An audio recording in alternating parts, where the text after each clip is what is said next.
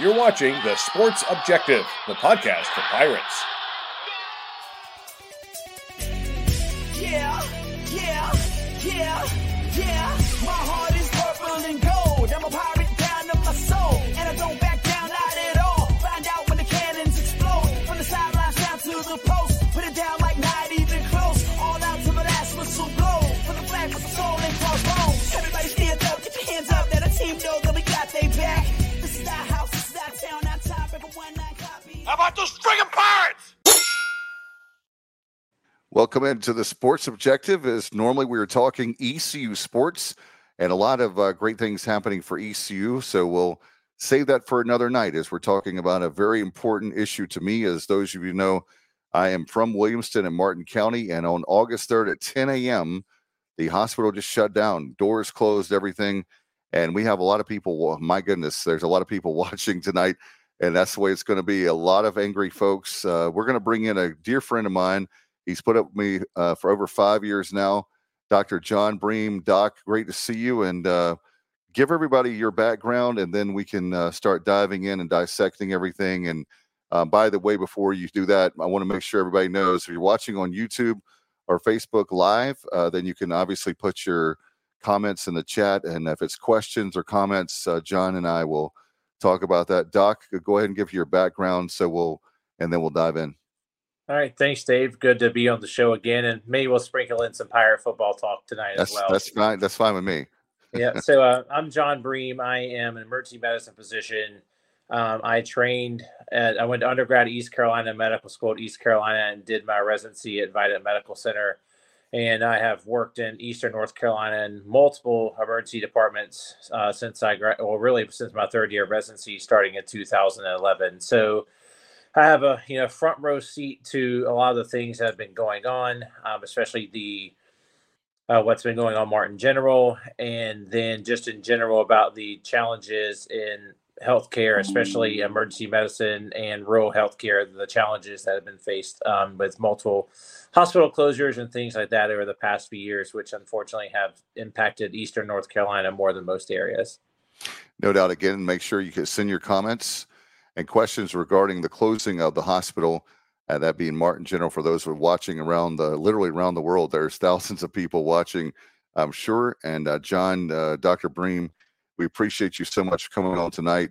A very sad situation. And, I think there's a lot of misinformation going around. One of the things I want to clear up too, before we get diving into the medical aspect is, and let me be very clear, this is not the county, but Quorum Health is telling Martin General employees something that's not true, and that is if they apply for another job, they lose their severance. And I found out that is not true. So I want to let all the employees know, if you want to apply for another job, you will not lose your severance. It's when you take the job, that's when you lose your severance. So just make sure you don't take the job until like October the 8th or 9th after the severance is done.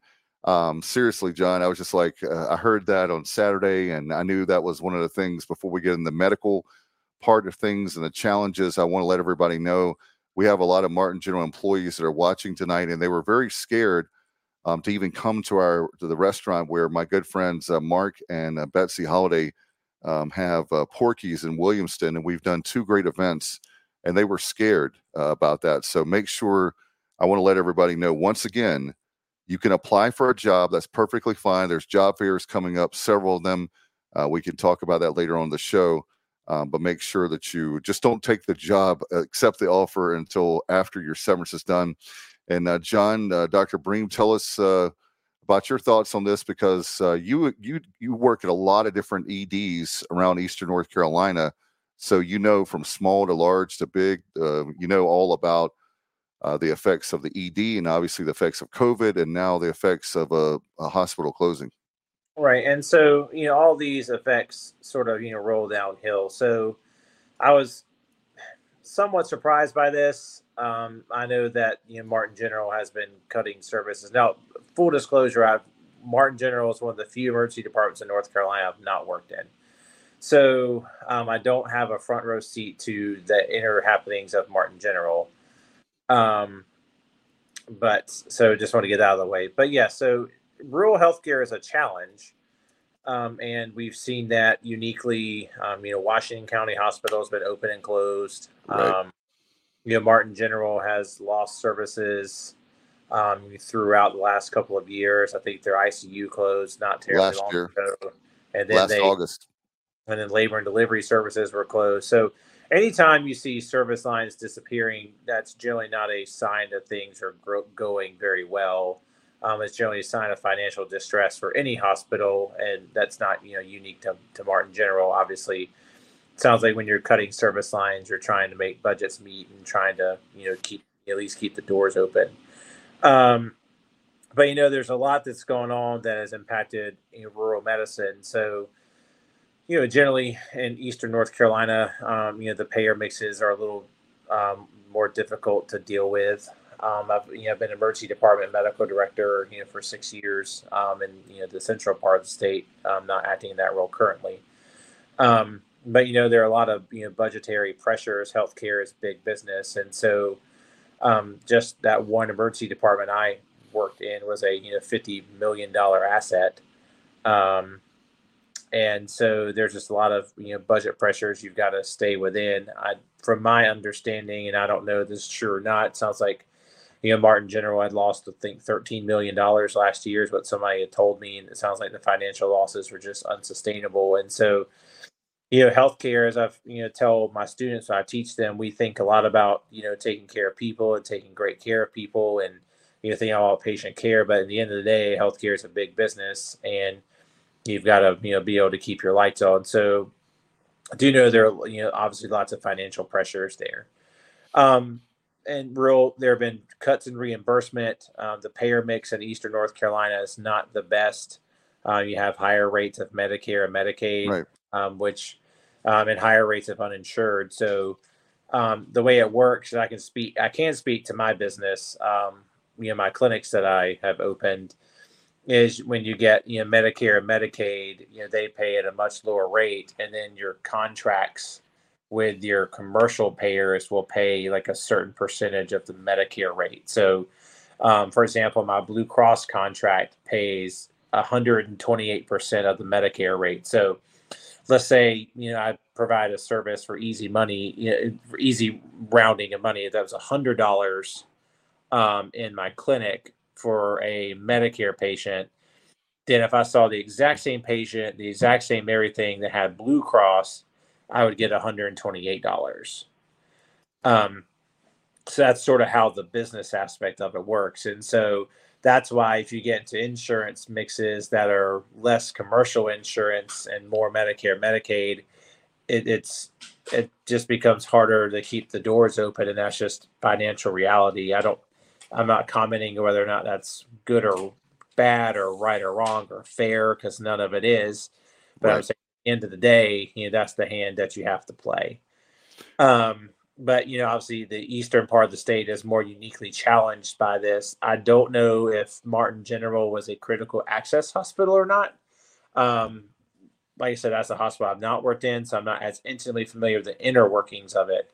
But when you're a critical access hospital, then you get an extra 25%. So if Medicaid would pay $100 for a service, it would pay $125 for the exact same service if Right. it at a critical access hospital. So there are things that are done to make the finances of the rural hospitals a little better, but it's still, even that, a tough road to hoe.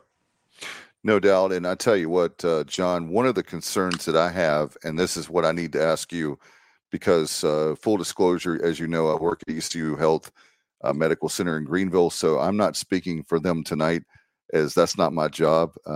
I'm in the non-clinical side. But one of the things that really concerns me about healthcare is you have legitimate companies, right? So you have legitimate, reputable companies who really are truly healthcare systems. And then, in my opinion, this is just my opinion, Quorum Health that was with Martin General is nothing more than a capital venture disguised as a healthcare system. So, for example, Bubba, can you help me with Billy Warren, BJ? She's a 29-year veteran nurse. Let me put that up there for you. She says, I'm a 29-year veteran nurse who has spent her whole career at Martin General Hospital. this has impacted me so much. We lost services because Quorum strategically wanted a loss in order to go bankrupt. And that's something that I will say right now. And John, you don't have to comment on this, but when I read comments like that, as somebody that she's a veteran, she knows what she's talking about.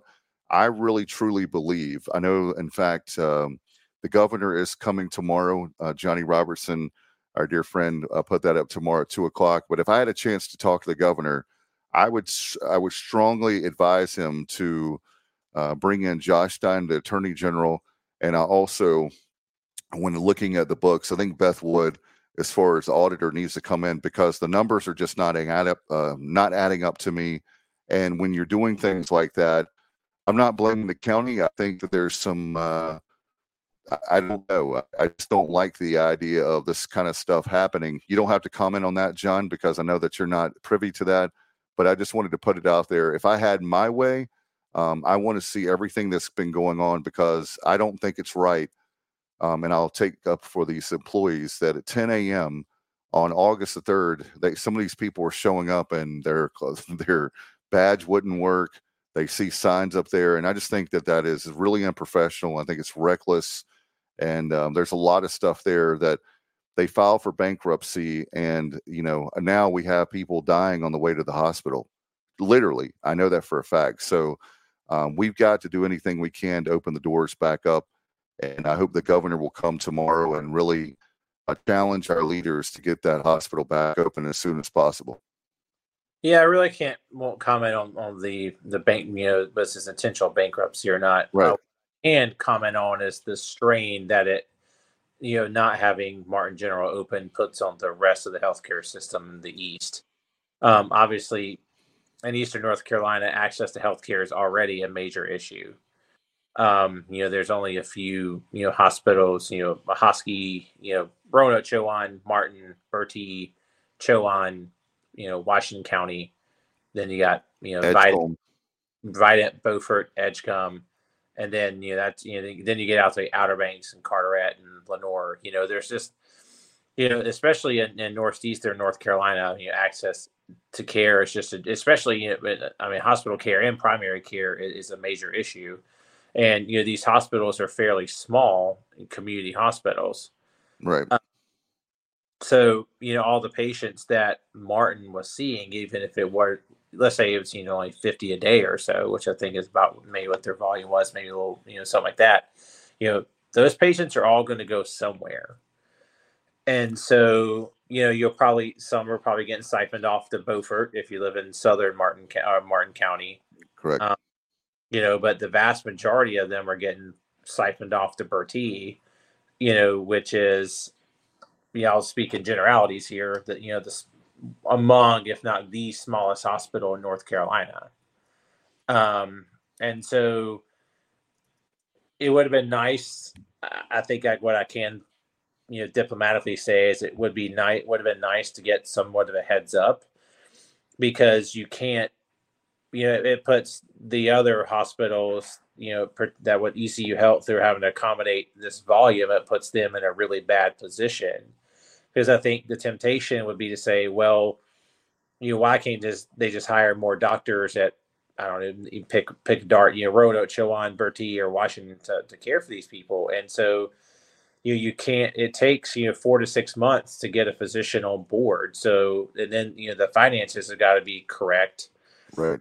So, if they want to say, well, God, Bertie's had this huge increase in volume, why doesn't Bertie just hire another physician or hire more doctors? Or, you have to get credentialed and all that stuff, and that takes a few months. So I will say, I think ECU Health has done a very good job adapting to a very difficult scenario when you're talking about some of these emergency departments, that their volumes have increased 50 to 100% in a matter of days, and there's really no great way you can accommodate for that. And I think the staffs of those facilities have done a great job of working on the fly to come up with plans to try to accommodate this as much as possible. But obviously, no plan is going to be perfect. And, these then have downstream effects where if you're, for example, going to Bertie and Bertie has 6 inpatient beds, which is Correct. publicly reportable data, which that's not very many beds, then you're going to end up going from Williamston to Bertie and end up possibly transferred to Roanoke, Chowan, or Beaufort, or Eatonton. Easton, Chowan, and so everything just keeps flowing down the hill. So the hospital doesn't, everything keeps flowing. You get more ER visits at one facility, which leads to more admissions at another facility, which then means that physician that hospital doesn't have as many resources for the patients in its town, and access to care is already a major issue in Eastern North Carolina. So these issues just continue to compound on each other, and obviously the best solution would be to, as you've noted, to try to find a way to get Martin back open Yep. and seeing patients, or at least the emergency department open, so they can like as a freestanding emergency department or something to to help out with this, because it is quite from Williamston to Windsor is about 20 minutes, from Williamston to Washington is probably about 25 minutes, Yep. Ahoskie is 25-30 minutes. To Tarboro it's about 35-40 minutes, and that's the closest places to you. And these hospitals in and of themselves are smaller community hospitals. So a lot of challenges. I do think ECU Health and the director and the nurse management and leadership teams of those hospitals have done a great job in trying to accommodate for the increase in volumes. And my hat's off to them for working through really an impossible scenario. No doubt. Again, if you want to put your questions or comments, we're getting a lot of them. As you can imagine, Dr. Bream is you're famous. You're all over the place, and I don't know about that. Famous in about town. Well, I'm famous for other reasons, but we'll leave that alone for another show, my friend. Well, let's go. Hey, Bubba. Open Martin General, Yeah, we can do it. We're going to get that back open, I promise you, for many reasons. But let's go to our dear friend. Speaking of a guy from Williamston, let's go. We've got a couple questions from Richard Allsbrook. He has some questions for you, Dr. Bream. And Bubba, can we put those up? Yep, there we go. Richard asks, how can hospitals generate revenue for rural, underserved communities with no insurance? Good question, Richard. You're always pushing us on the Sports Objective, and here tonight, our special coverage of Martin General closing. So I think this goes back to an issue where you have to make some investments you have to spend money to make money. And Right. So this where you have to have case management in your emergency department. And this was a big challenge when I was medical director in Salisbury. While Salisbury is in, the right between Greensboro and Charlotte, it had a kind of Eastern North Carolina payer mix. I think we were 10% Blue Cross, 10% other commercial insurance, 26% uninsured roughly, and roughly 50% Medicare, Medicaid, and then about, a few TRICAREs and stuff mixed in because of the VA hospital there. Right. And so what you have to do is, as you kind of put the hammer on the head there, is that you've got to figure out how can we decrease these uninsured numbers. And so that's where, if we're going to, give credit where credit is due, Medicaid expansion in North Carolina and is a huge deal. But then, you have some people who with COVID who are getting Medicaid, they're now going to lose their Medicaid. So it's kind of a double-edged sword there. So it's, it's kind of trying to get the patients who qualify for some sort of insurance or, government care under those services to get hospitals reimbursed. So even if, it's better to get, some reimbursement than no reimbursement. Right. That's where I think the challenge is having, a program where we had our patients who were uninsured, we would drop a note in our case manager's inbox to try to, meet with these patients and try to figure out, do they qualify for charity care, community care, Medicaid? Is there some way we could get them linked with some services that would help cover the cost of these visits. And so that's really where you've got to be creative, but you've got to pay a social worker or case a salary to work on these problems. And so it doesn't take converting many of these patients over to pay for obviously hospital bills are expensive.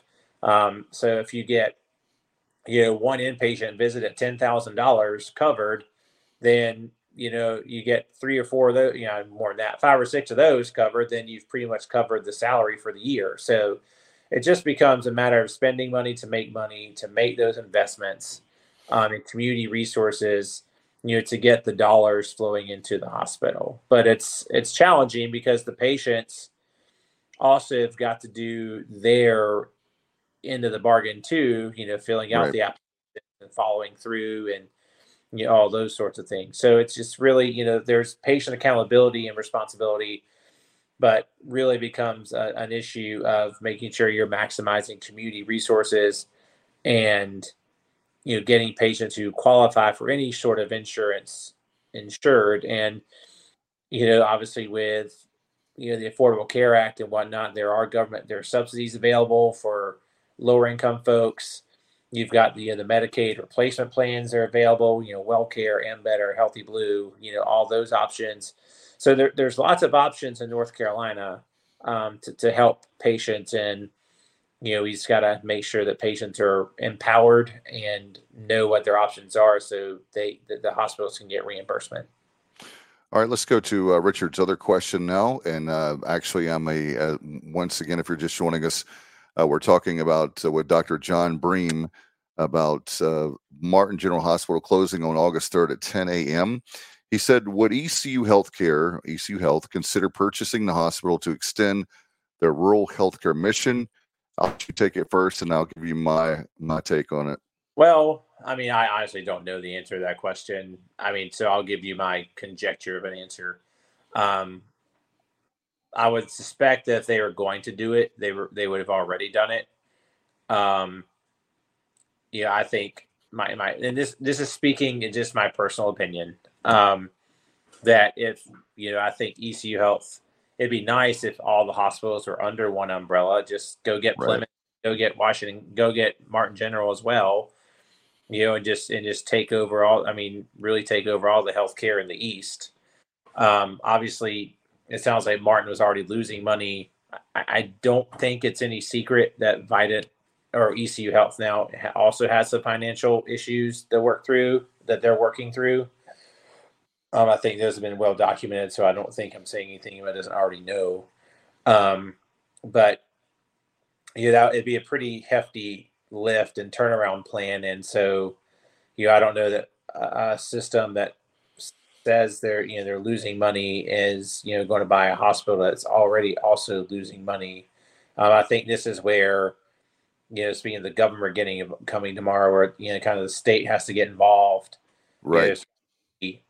Some sort of subsidizing of these hospitals for the greater good, or where but obviously the hospital has got to get to where it's not losing tons of money. But I think that's where the role of the government does exist, is to step in when it's needed for situations like this. But so I think in an ideal situation, it would be great if ECU Health was operating Martin General and Plymouth, just to get them all under the same umbrella, because that just generally makes things a lot easier, because you're using the same documentation. Martin doesn't use the same documentation system that ECU Health does, for example.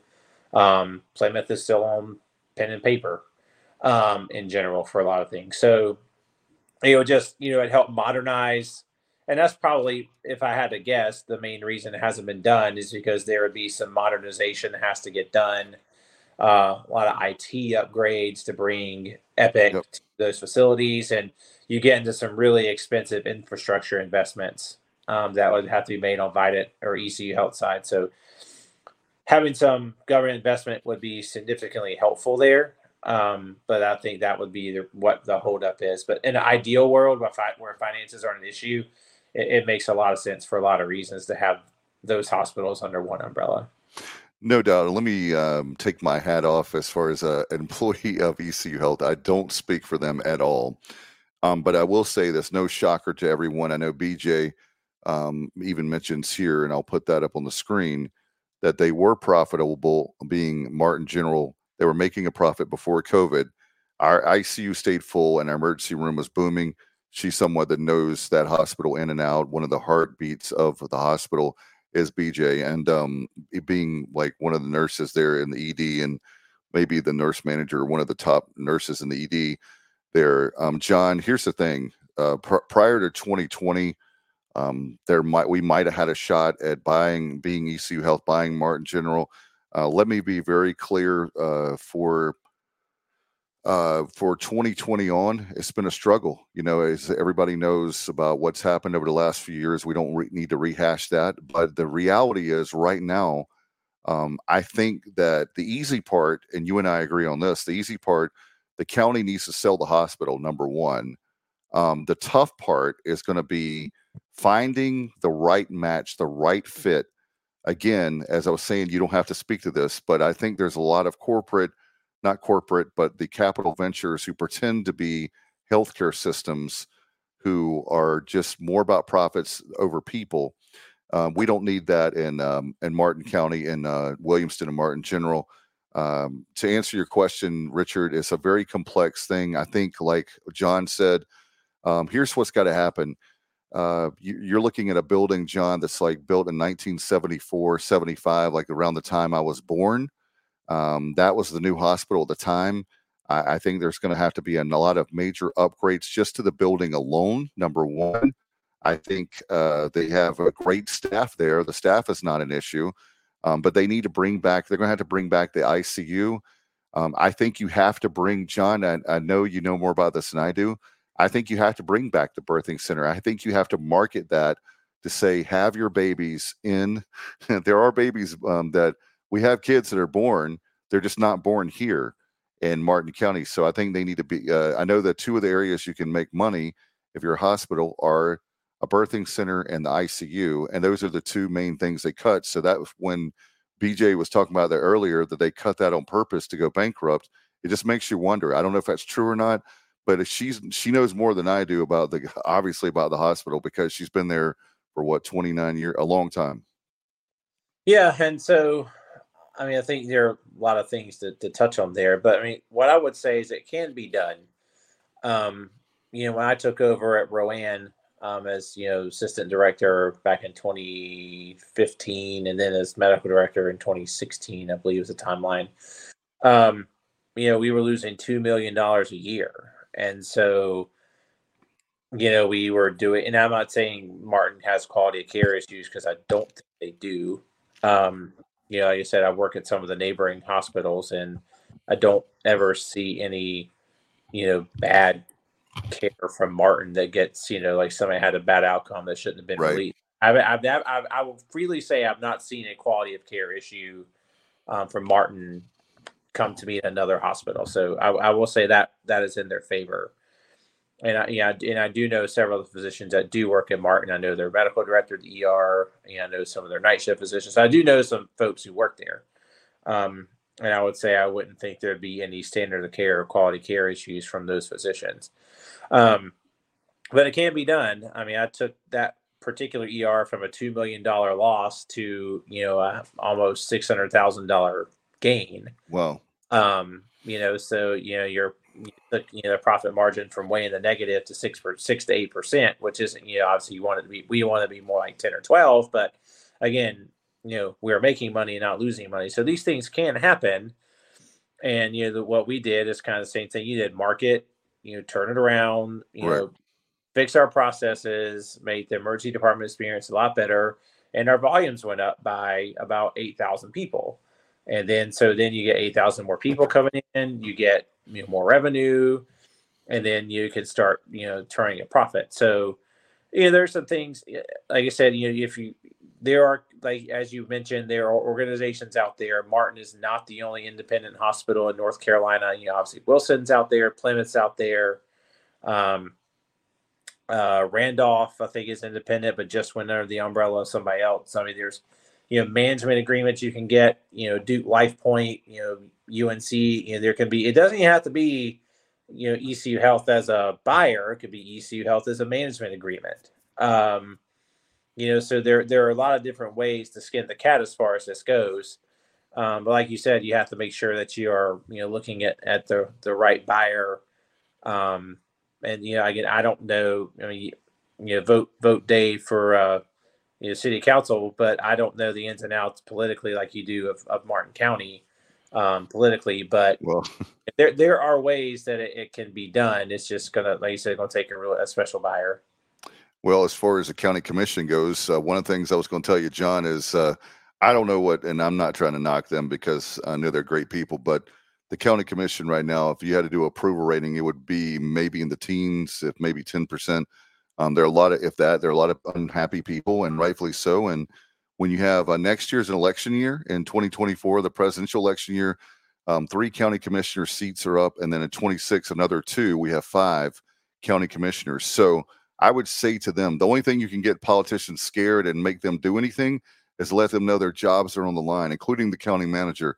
Again, I have nothing against them, but we need a sense, John, the one thing I will say, we need a sense of urgency. When there's nobody, let me say this too, John. We have no leaders right now that have said we have a healthcare crisis. I haven't heard one person stand up and say, we've got to do something. This is, let's go ahead and get this hospital back open. For example, let's see here. Where were we? I had a question I was going to pose to you, and I don't see it right now. It'll probably come back. But anyway, oh, there it is. Monica has a question for you, and this pertains to what I was getting at. So let's go ahead and ask it. What federal funding is available to secure and reopen our hospital? We need a hospital, and we need it to be operational. So there you have it. I'm sure there are federal grants and everything. It sounds like a great question for Alan Thomas. I'm the wrong guy, right? Yeah, I mean, Alan. Alan. I mean, I hate to say. Alan would be a great resource for something like this. I mean, Alan knows the East. I mean, he is over the Southeastern District of the Small Business Association and the Biden administration. You got to leverage your connections. I mean, I will say Alan loves Eastern North Carolina. Big time. I don't think there anybody that doubts Alan Thomas loves Eastern North Carolina. So I don't know if they're. I would pray that Martin County is working that angle. Put it this way, if I was in Martin County's shoes, he'd be my first phone call. Okay. He's a personal friend of mine. Maybe I need to pick up my cell phone, which is right here. Ernestine, I know you don't have a lot of time, so I'm trying to speed up the lightning round because 15 minutes. I've got to get up at 4 to head down to Eden. Yeah. So let's do this real quick. Ernestine Peel, thank you, Ernestine. A lot of great people watching and listening tonight. Ernestine says they should have given people a heads up about what was happening. It seems like they were just getting rid of it in bits and pieces. And like we said earlier, for people just joining us, that they got rid of, I think it was around 2021, they get rid of the birthing, the OBGYN. And then August of 22, last year, the ICU shuts down. And so the 2 most profitable parts of a hospital were shut down. And so, again, that's why I called for the governor to ask Attorney General Josh Stein to do an independent investigation, including I would also like to see Beth Wood down here with her team to audit this. She is a state auditor. I hate that I have to say that, John, and I'm not asking you to agree with me or disagree with me, but I think that that's the best thing. We need to find out what happened, and also I would like to see guardrails. I would like to see checks and balances. Like I said, I think our county needs to sell the hospital, get out of the healthcare business. It's like if you go to someone fixing your car. I go to Robertson Brothers, downtown Williamston. They do an excellent job, and they know how to fix my car, right? But I'm not going to someone that doesn't know how to fix a car. That would be ludicrous. That would be absurd. And so the same thing here. We need to have a reputable company. Bottom line, let's do a good job vetting these people, making sure that they're not a disguise, like I was saying, capital venture company, and they're for profits and not people. Let's see here. Another one. I'm trying to do as many of these as I can. Tammy says, who is Altus Group? Martin County says they are property owners. I don't know what that is. Yeah, that'd be a question for you. Yep. Okay, and then here we go.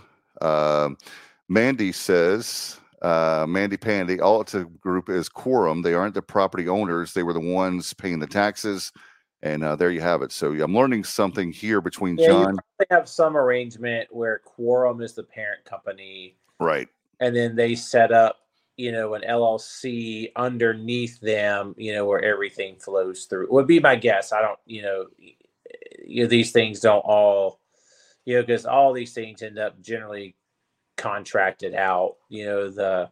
You may have the hospital as the parent or whatever, but the ICU services is contracted out to X group, and the emergency medicine services are contracted out to Y group, and the anesthesia services are contracted out to Z group. And so, you have a few direct employees, but it may be under Quorum Health, maybe the parent, but they might have Altus LLC underneath them. That's the subsidiary where all the money flows through Quorum as far as Martin General is concerned. And we need to definitely, like I said, find out what's happening here. But first and foremost, before anything, I want to see that, like you were talking about, John, one question I had, and if you have to go, do you have to go now? No, I'm going to say about 10 minutes or so. Okay. All right. I want to make sure that we look out for you. He's got to get up really early and make sure everybody thank John because Dr. Bream, because he's a personal friend and he agreed to do this short notice. We talked about it. But here's my thing on it is with the infrastructure bill from President Biden and from Congress, there's got to be money in there that we can take that money and work on that building and medical stuff. Is there COVID relief money left over? Yep. It's a big question. I know that was one of the things. I own a clinic up in Stokesdale, and I mean, they were not me particularly. There was a post from the city council that said they had $500,000 in COVID money left over that they needed to do something with. So that's the question: is there some sort of COVID relief money out there? That can be used or, something like that to help in any way, shape, or form possible. Dr. Bream, I have a personal question to ask you. A friend of mine knew you were coming on the show tonight. I'm not going to say their name. Is there, and I know the answer to this question already, but I'm going to ask it anyway because I promised them I would. Is there any way that the Bream Medical comes to Williamston? And here's why. Before you answer that, hold on. Before you answer that, did you know we're losing a lot of our clinics, my friend? And so my friend knows that you and I are good friends and asked me, I wouldn't say that person's name, would you be willing or open at this time to bring a clinic to, because we're having people close the clinics and we won't have very little, we may have a couple practices left and that's about it, my friend. That would be a down the road consideration. Okay. I got 3. I got doing a little better financially first. I know that. But I will say, about Bream Medical, we're stabilizing the ship some. So that's good. I will say that actually brings up an interesting point. What you did have open up recently in Williamson is that shiny new urgent care right there across the street. Carolina Quick Care. And you got to wonder, I would wonder how much that accelerated things from the emergency. Did they siphon off volume from the emergency department that accelerated things? Those would be kind of questions I don't know, but those would be kind of the things I would think. Is that quick care siphoning off some of the things from the emergency department, some of the lacerations and abscesses and some of the shorter higher paying procedures that keep the doors open, because unfortunately a lot of non-emergent things happen in the emergency department. That's perfectly okay, right? That's what we're there for. Really, I don't, like I said, I don't even think it should be the emergency room anymore. It should just be the everything room, because that's what we do. The ER should really stand for everything room. But I do wonder, I do stop in Williamston a good bit on my way home from the east, because in particular I have an affinity for Hardee's breakfasts, and there is the one in Williamston. And so I do stop through there on my way home from Bertie and Chowan some. But yeah, so I've seen that new facility. I'm like, oh, that's really nice. Boy, I bet that's going to hurt Martin. that was, the thoughts, I have about this, looking at this from a director perspective is, you've got some other entity, Williamson's not a huge town, what, 5,500 people or so? 5,100, but who's counting? Yeah. And so, you know, anything that's siphoning off from the emergency department is going to hurt. Yeah, but I will say Carolina Quick Care has done a fantastic job so far from what I know. I have people personally that have gone there. They've been outstanding community partners, if you will. So I will say that for them. And they've actually, John, they have actually felt we were talking about the strain. They're having to hire a lot more people. My understanding, Ernestine says it closes at 8 o'clock at night, and it doesn't take all insurance for what she understands. So I don't know anything about that part. But I've heard nothing but good things about them. So I don't want to beat them up when the reality is that we could have a hospital and the quick care at the, Carolina Quick Care could be, be able to function together is what I'm trying to say. Right. Yeah. I mean, there's a way that they've got to, try to make that work. But, at the end of the day, talking about the business, Carolina Quick Care's got to make money. Right.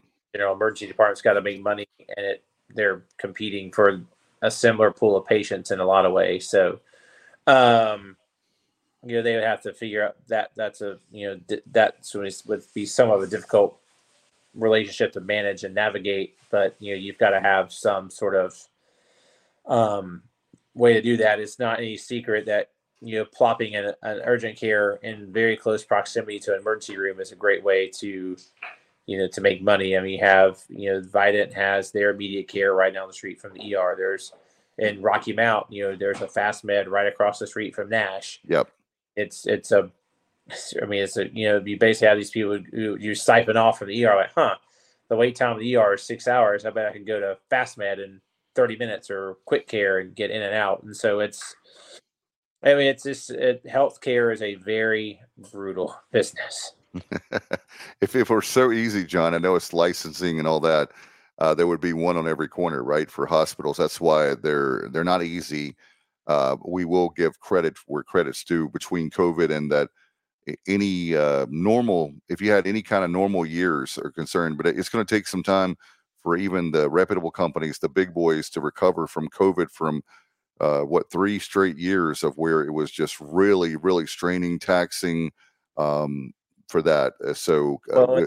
Not to mention the financial strain, but I mean the physician strain, not in terms of just burnout and whatnot, obviously through the roof. But if you look at my specialty, emergency medicine, so there are about 3,000 new emergency medicine doctors produced in the United States every year, graduating from residency. So that in normal years is not really even enough to keep up with population growth and retirements and all that stuff. So then you have COVID that accelerated physicians leaving the workforce. And then in emergency medicine, if you're, I understand it. If you're a second, third, or fourth year medical student and you're doing your emergency medicine rotation and all you're seeing is just, people in the hallways everywhere and, just completely overrun, no beds, nowhere to put them, you're not going into emergency medicine, you're just not. And so what we've seen is emergency medicine has gone from one of the most competitive specialties to get into to one of the least competitive specialties to get into. And so you're facing a shortfall of, about 500 emergency medicine positions a year. So basically, 1 out of every 6 emergency medicine positions that should be out there in the workforce is now gone. Wow. That should be graduating is now gone because of COVID. And so that's just putting so much more additional strain, in particularly on emergency medicine, to staff emergency departments. So there's just COVID, the long-ranging effects of COVID, we haven't really even completely started to feel yet. In other words.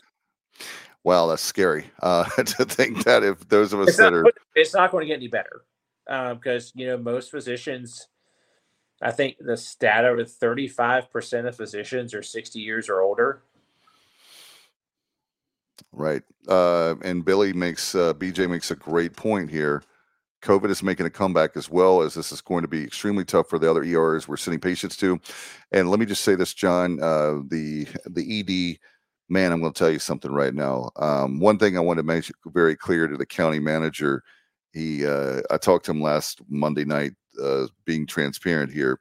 He didn't know that I was a healthcare worker at ECU Health, and he was trying to make the claim, which is true, that it's probably true that 70 cents of every dollar for healthcare spent is out of and people leave the county for it, right? So he's making the case that's why that ECU Health would not buy it. The reason that we can't buy it right now, most likely, is because of the strains we've had on COVID. It has nothing to do that nobody wants Martin General. It has to do with what's been going on the last few years in the healthcare industry. And so when you look at what you were talking about, John, with Dr. Bream, when you're talking about literally how big how many patients now that we're sending to Bertie was not designed to handle Martin General patients. And so it's not that it's a great facility, but I believe it's the smallest hospital in North Carolina, or one of the smallest as far as beds, at 6 beds off the top of my head. And so when you take that, plus check this out, John, I found out from our EMS workers on Saturday. In fact, one is BJ's husband. I think that's when it told me, but check this out. 10 average calls now. Guess how long it takes to take them to just Bertie alone. 10 calls. Guess how long it takes? Oh, you've got to load them. You got to transport them. You got to give report. And then, you got to probably get gas. I mean, I would say, because it's not just literally you drive 20 minutes across the bridge and drive right back. I mean, you have to give report and all that, do your paperwork and all that stuff. So I would guess an average of 75 to 100 minutes per call. So if you're doing that 10 times a day, 750 to 1,000 minutes. So that ends up being some of the 12 to 15 hour ballpark. That's correct. 13, man, that's why I love this guy. 13 hours. So 10 calls, 13 hours. I mean, and you look at the number, and I said, what do you guys need? They said they need people. That's what they need. And you have to have money in the budget for more people. And so I don't think we're going to lose clinics. We're getting ready to, that's in fact, Billy is saying 300 miles a day to Bertie. Forget about, hey, check this out. When Beaufort is calling you, telling you, do not send us any more people.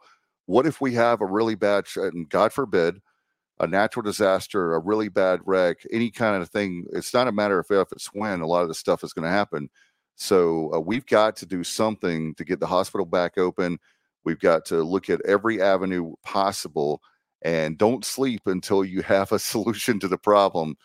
Don't give us fast numbers and all that. Like we've had that recent times to deflect. Go ahead, John. Yeah. So I do want to make a couple of points, actually, that made me think of something else. So I will say, I'll freely say that, I work at Bertie. I worked at Bertie last night.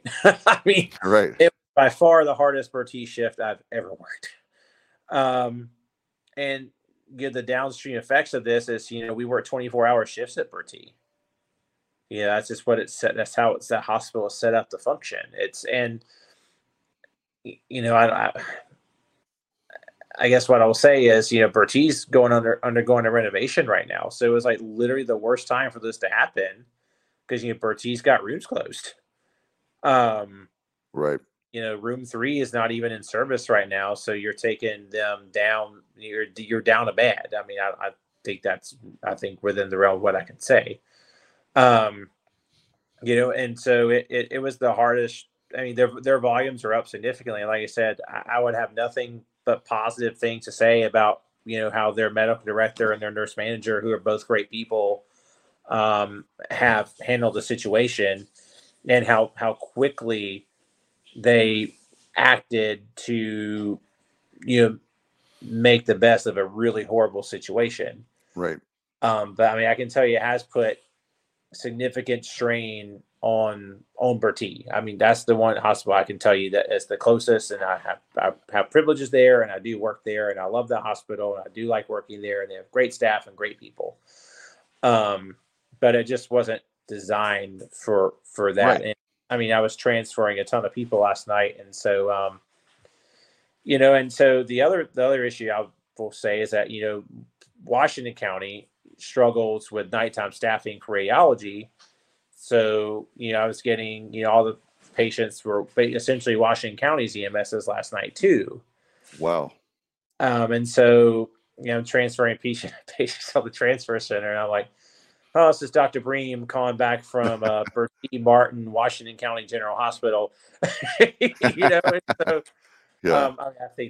I don't know if they appreciate my humor or sarcasm, but it was a shelling, and I think I billed critical care like 11 or 12 people yesterday, which is it's great to see emergencies. I don't mind seeing emergencies. I don't mind working hard. It's nothing like that. It's just we're just not designed for it. But I say the hospital, the leadership has really stepped up and done an admirable job there. So, which brings us to a second point is somebody might say, well, Dr. Breen, why don't they just make Bertie bigger? Why don't they just make Beaufort bigger?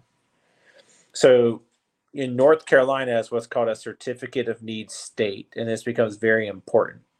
So what they'll do is so you would have to say, let's use Roanoke Chowan. I don't know, just throw a dart at the hospital. Roanoke Chowan says, okay, I want to add 10 more beds, or I want to add an ICU, or I want to add something we don't already have. So then you have to go to state and get permission to add it. Right. So, and you have to prove that there's a need. So if you're in an area that's explosively growing, like Western Union County, where they just built a new hospital, or, south around Charlotte, where they're throwing up new hospitals, that's a fairly easy process. A little bit more difficult in your Eastern North Carolina, where your populations are losing or growing slowly. So that just becomes very challenging to say, well, we need these beds. Well, they'll say, well, prove me you need these beds because your population is not growing. And then even if you do so you have this long drawn out proposal process for a certificate of need. Let's say they grant your certificate of need. Then you've got to put out requests for proposals for contractors to build said building.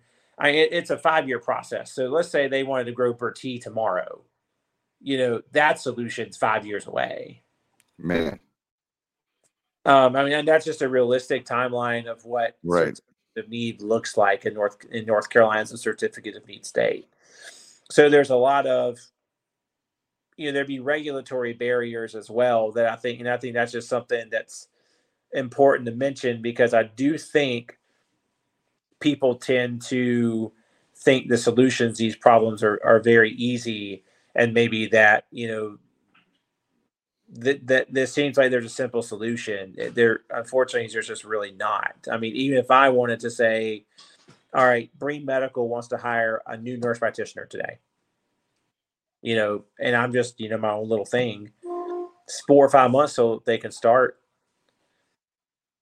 because you got to get them signed up, and then you got to get your contract negotiated, then you got to go through credentialing.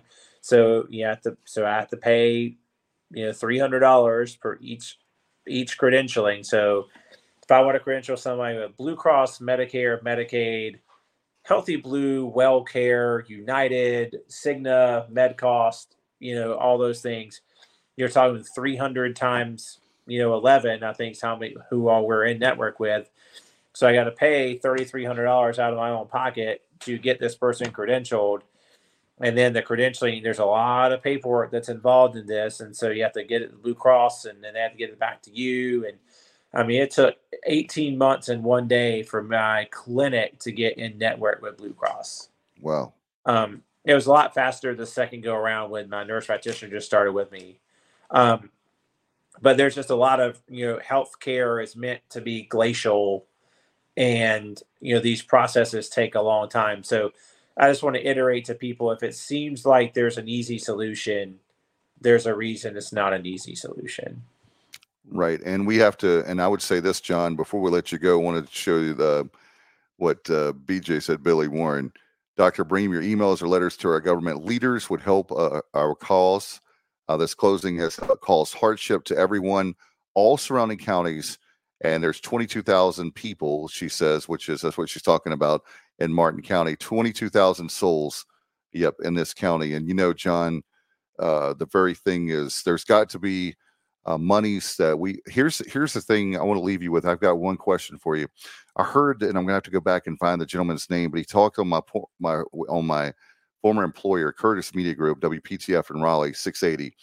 And he was talking about this. He was talking about, it was really weird. About a week or two before the hospital shut down, I was winding down, listening to a podcast, listened to my former station, and this healthcare expert said, if you think the housing bust in 2008 and 9 were bad, he said this is going to be way worse when you have a whole bunch of hospitals closing.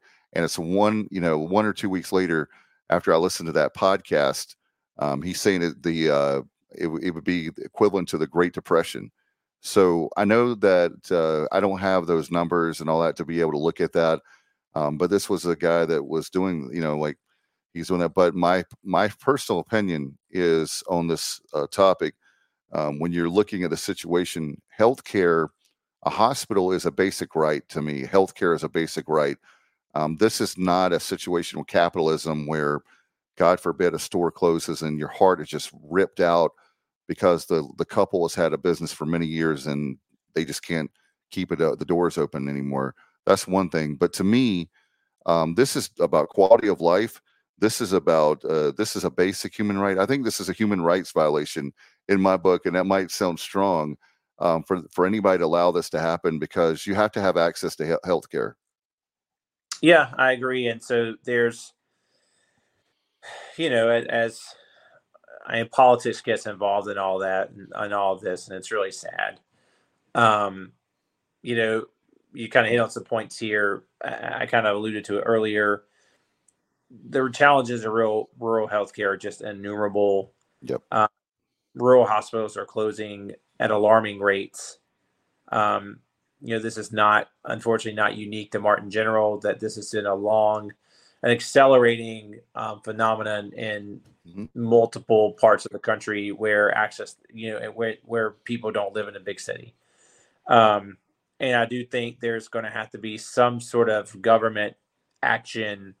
And again, I'm not saying I'm always advocating for big government, but there are times where there's just got to be, where we've got to have them to intervene to take care of these things. So I'd say that's point one. And, I think you guys are on the right start here. I certainly don't mind putting, my, name or weight behind some sort of, letter in support of the cause here. I don't, certainly not very much weight, but I certainly would be willing to help in any way I can. But you got to look at, you got to leverage your partnership, like you said, my first call would be to Alan Thomas. You've got the governor coming down, which is great. Hopefully they can, offer some sort of support. I'll give you a crazy solution, Dave. I'll give you a crazy solution. Okay. Because we have people that are dying to know this, and they're scared now. You got them scared now that they wait 4 or 5 years before we get a hospital open. Harry, our good friend Harry Smith. Yeah. I'm going to invoke his name here. The People's Hospital of North Carolina should start in Williamston. Talk to Harry. We've always talked about that would be our dream, to start the People's Hospital of North Carolina, where we literally don't worry about the politics or all this stuff. We just provide great care and just make it work, almost like a New Amsterdam type of place. But if you're going to look at some sort of private thing, you don't necessarily have to always look very far away. But I do think there's a solution here. There's a solution to every problem. Yeah. I don't know the ins and outs of Martin County government or anything like that, and don't pretend to. But there are ways to solve these problems, and so I can't imagine that there's not a willing buyer out there. Even if you have to look at a Duke or a Novant or an Atrium or one of these national healthcare companies, there's HCA, although they're a for-profit company. Right. There's the company that owns Plymouth. They're a company out of Oklahoma. I really don't know much about them other You than said Affinity. maybe. Yeah, I think Yeah, that's who. Affinity is pretty much out of the equation because I know that, and I agree with the county commission on this and the county manager. They vetted them the other night. I think it was Wednesday night, and at the meeting, and they have so much debt that they're Yeah, off the table. put together a request for proposal and you just put it out there. By the way, the mayor of Beargrass, North Carolina, Mayor Charlotte Griffin. Thank you, Mayor, for joining us tonight. Appreciate you very much. I'm sorry, hit the wrong. There we go. She's asking, how long realistically would it take to license such a facility like you're talking about, the Nirvana, the Ultimate, the People's Hospital of North Carolina? We started at Martin General. Years. That's a year's process, man. There's so much red tape involved. Like I said, just to get my little clinics going, which was months. And when you get into the regulatory I mean, there's so much more regulatory that goes into a hospital than it is, right? Just a clinic. You're talking a year's process. Unfortunately, that's why the best solution is to get a buyer in there who can just continue operating Martin under its current state, and kind of go from there. You can complete a buyout.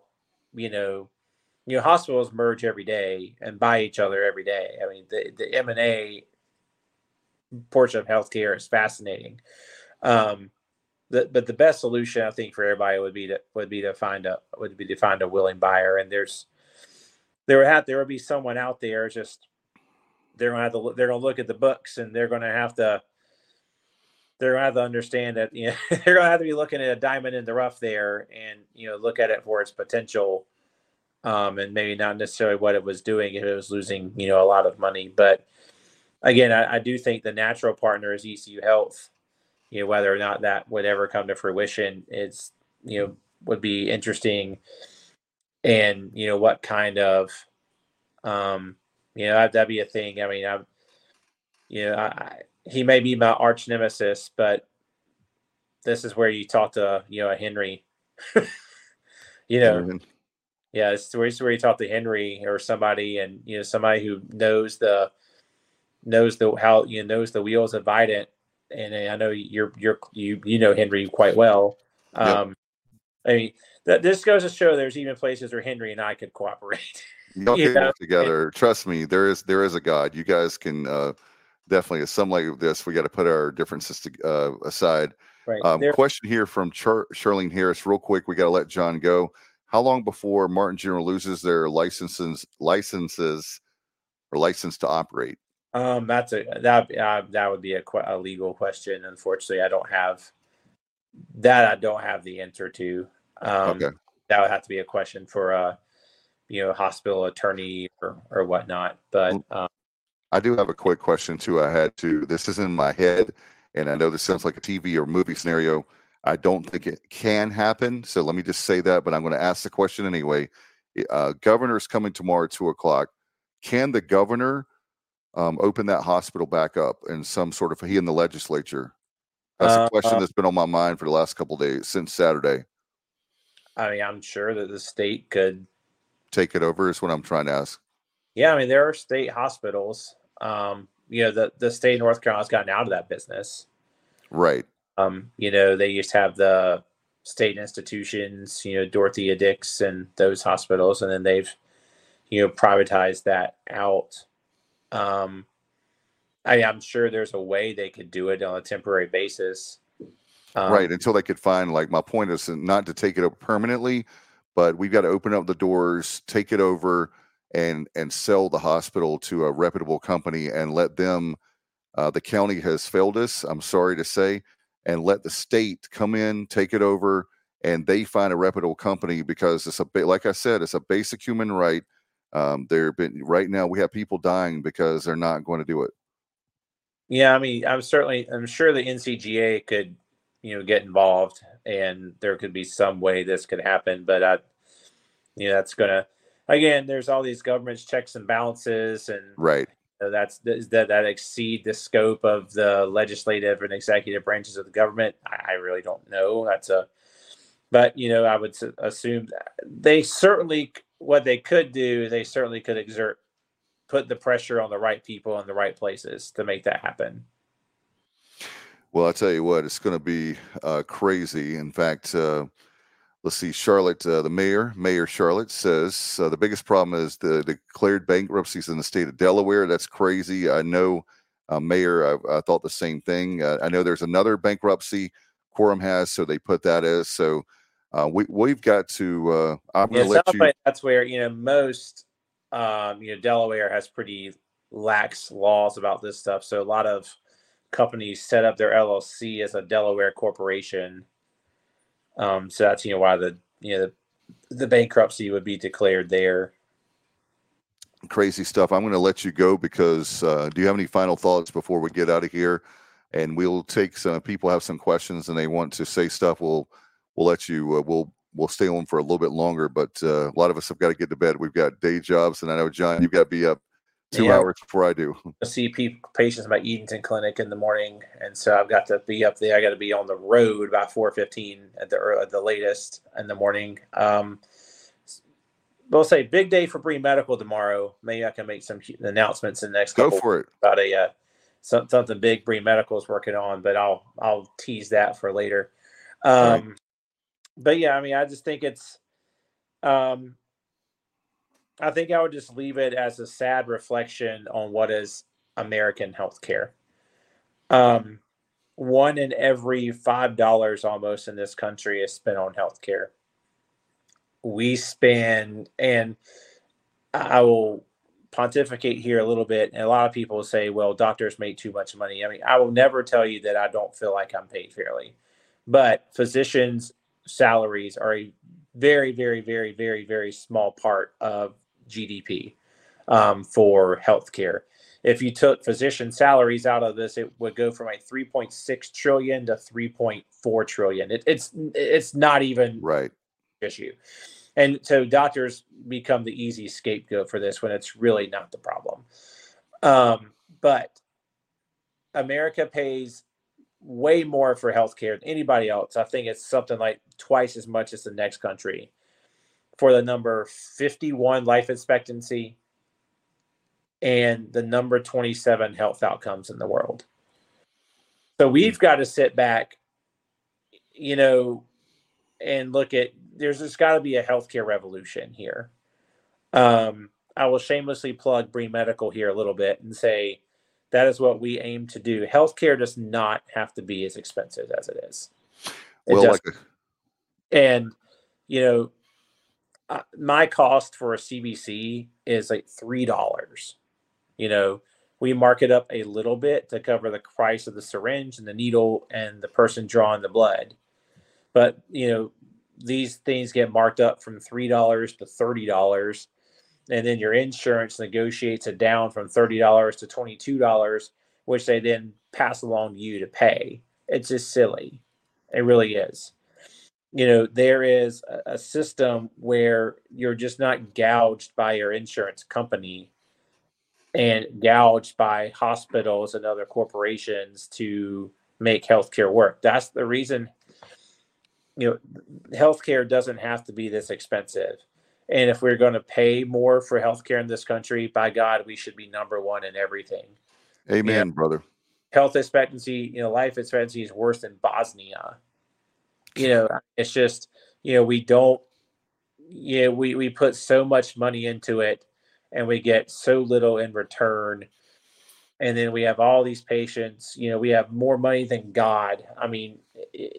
Blue Cross has got so much money in North Carolina, they're having to ask North Carolina General Assembly for special permission to do something with it because they have more than $5 billion in their bank account that they can't put any more money in it. And they're asking the state relax the oversight. There's so much money in healthcare, but yet, a $400 medical emergency would bankrupt 40% of the country.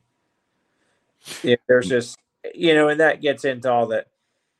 I guess I will also say it's a very tough time to be operating a healthcare business or opening a healthcare business. I Right. would say very, very difficult.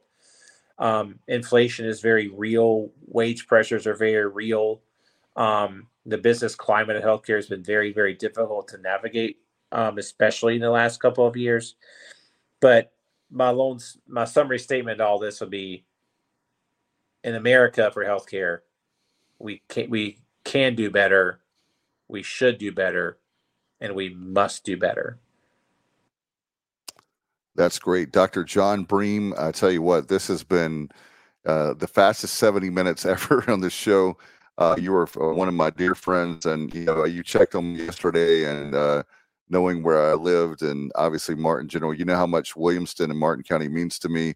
You also know that being an ECU healthcare worker, that I know the strains, that even though I'm not there, I know the strains of what's going on at Bertie by the EMS folks here.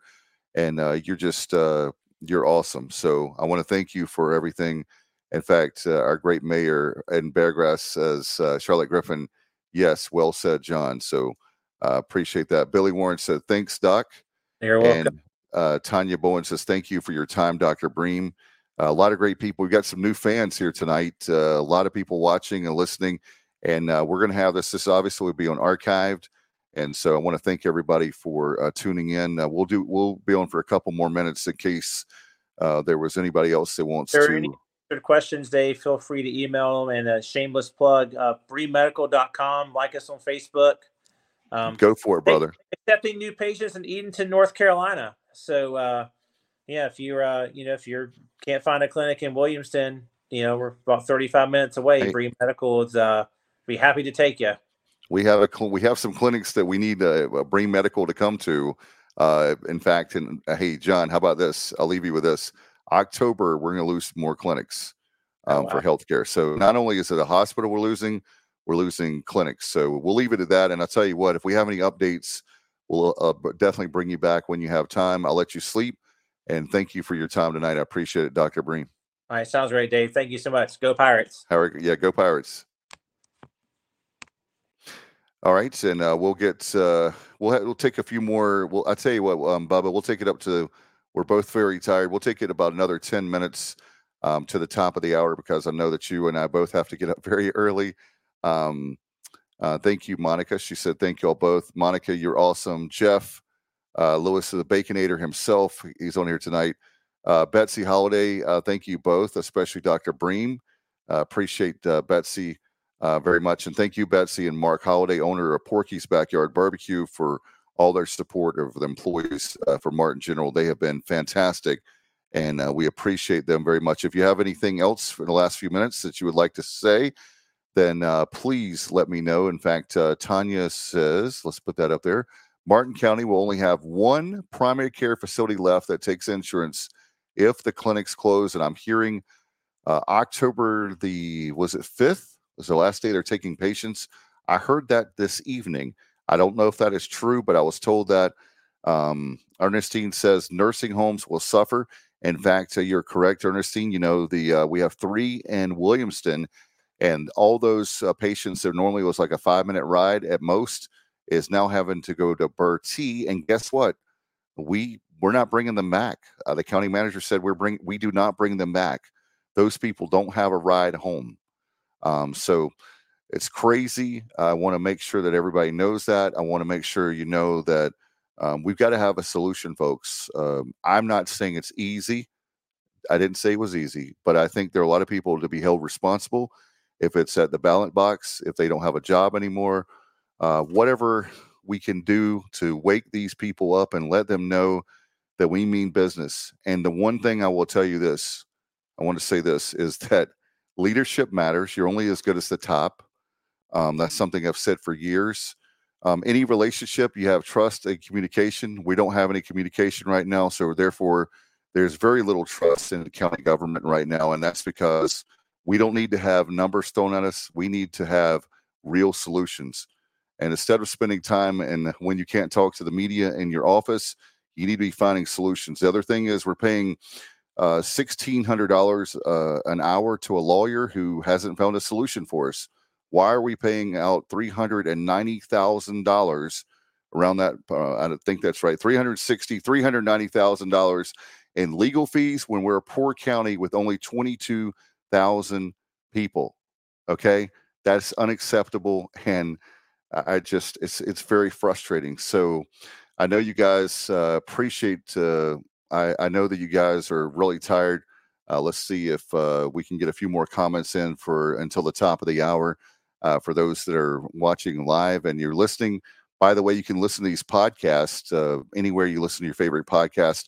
Just look for the Sports Objective. I know it's not a sports related topic, but we wanted to use our platform tonight not to blame, but to try to dissect this as much as we can. And Elliot, I love you to death. It's I don't care if the governor is Democrat or Republican. I don't care if the legislature is Democrat or Republican.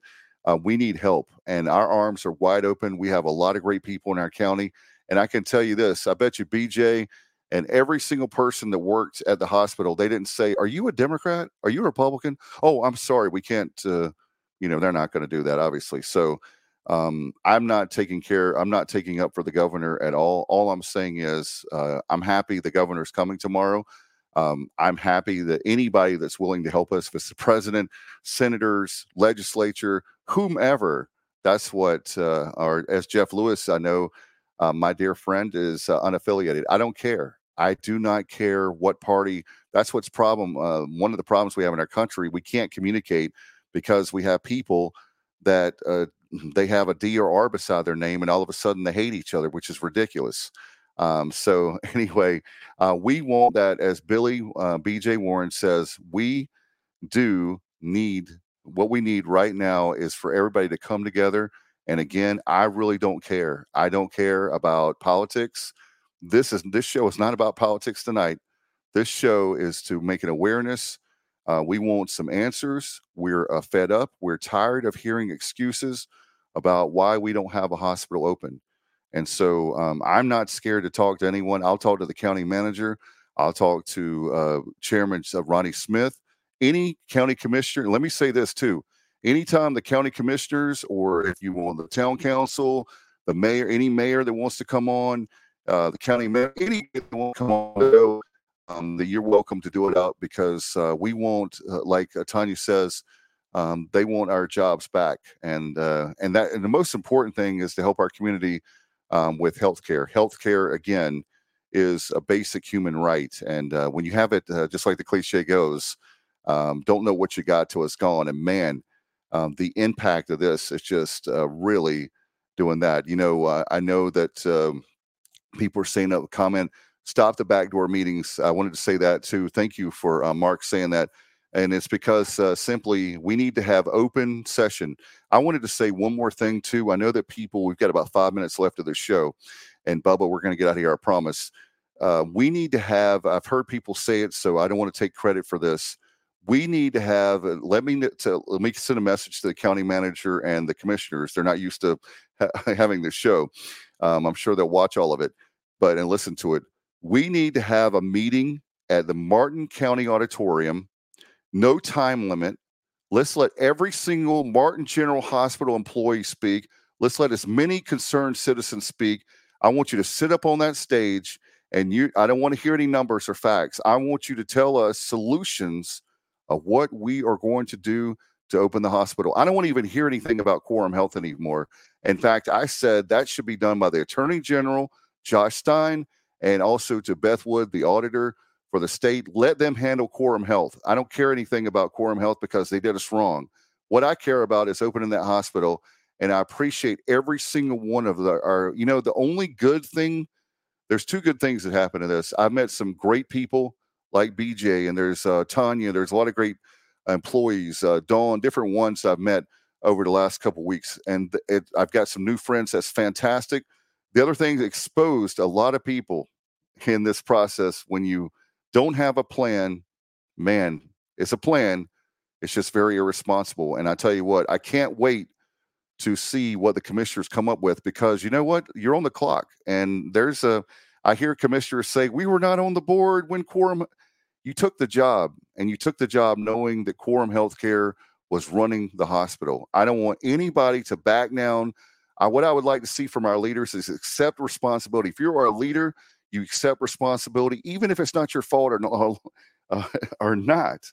And so that's the thing that's make sure that you say, we are in a healthcare crisis. And look what you're doing to the municipalities, like our great mayor that I like a lot, Charlotte Griffin. I appreciate you so much. In Beargrass. And again, I don't care if they're Democrats, Republicans, unaffiliated. Let's get all the mayors, municipalities, easy for me to say it's so late at night. Let's get everybody together in a room and let's make this happen. And we're down to a couple minutes. Do you have any more things that you guys would like to say tonight? In fact, Billy says, we don't want excuses. We want solutions. Amen, sister. I appreciate your support very much. I know there's going to be demonstrations tomorrow. The governor is going to speak at Moortalk Park at 2:00.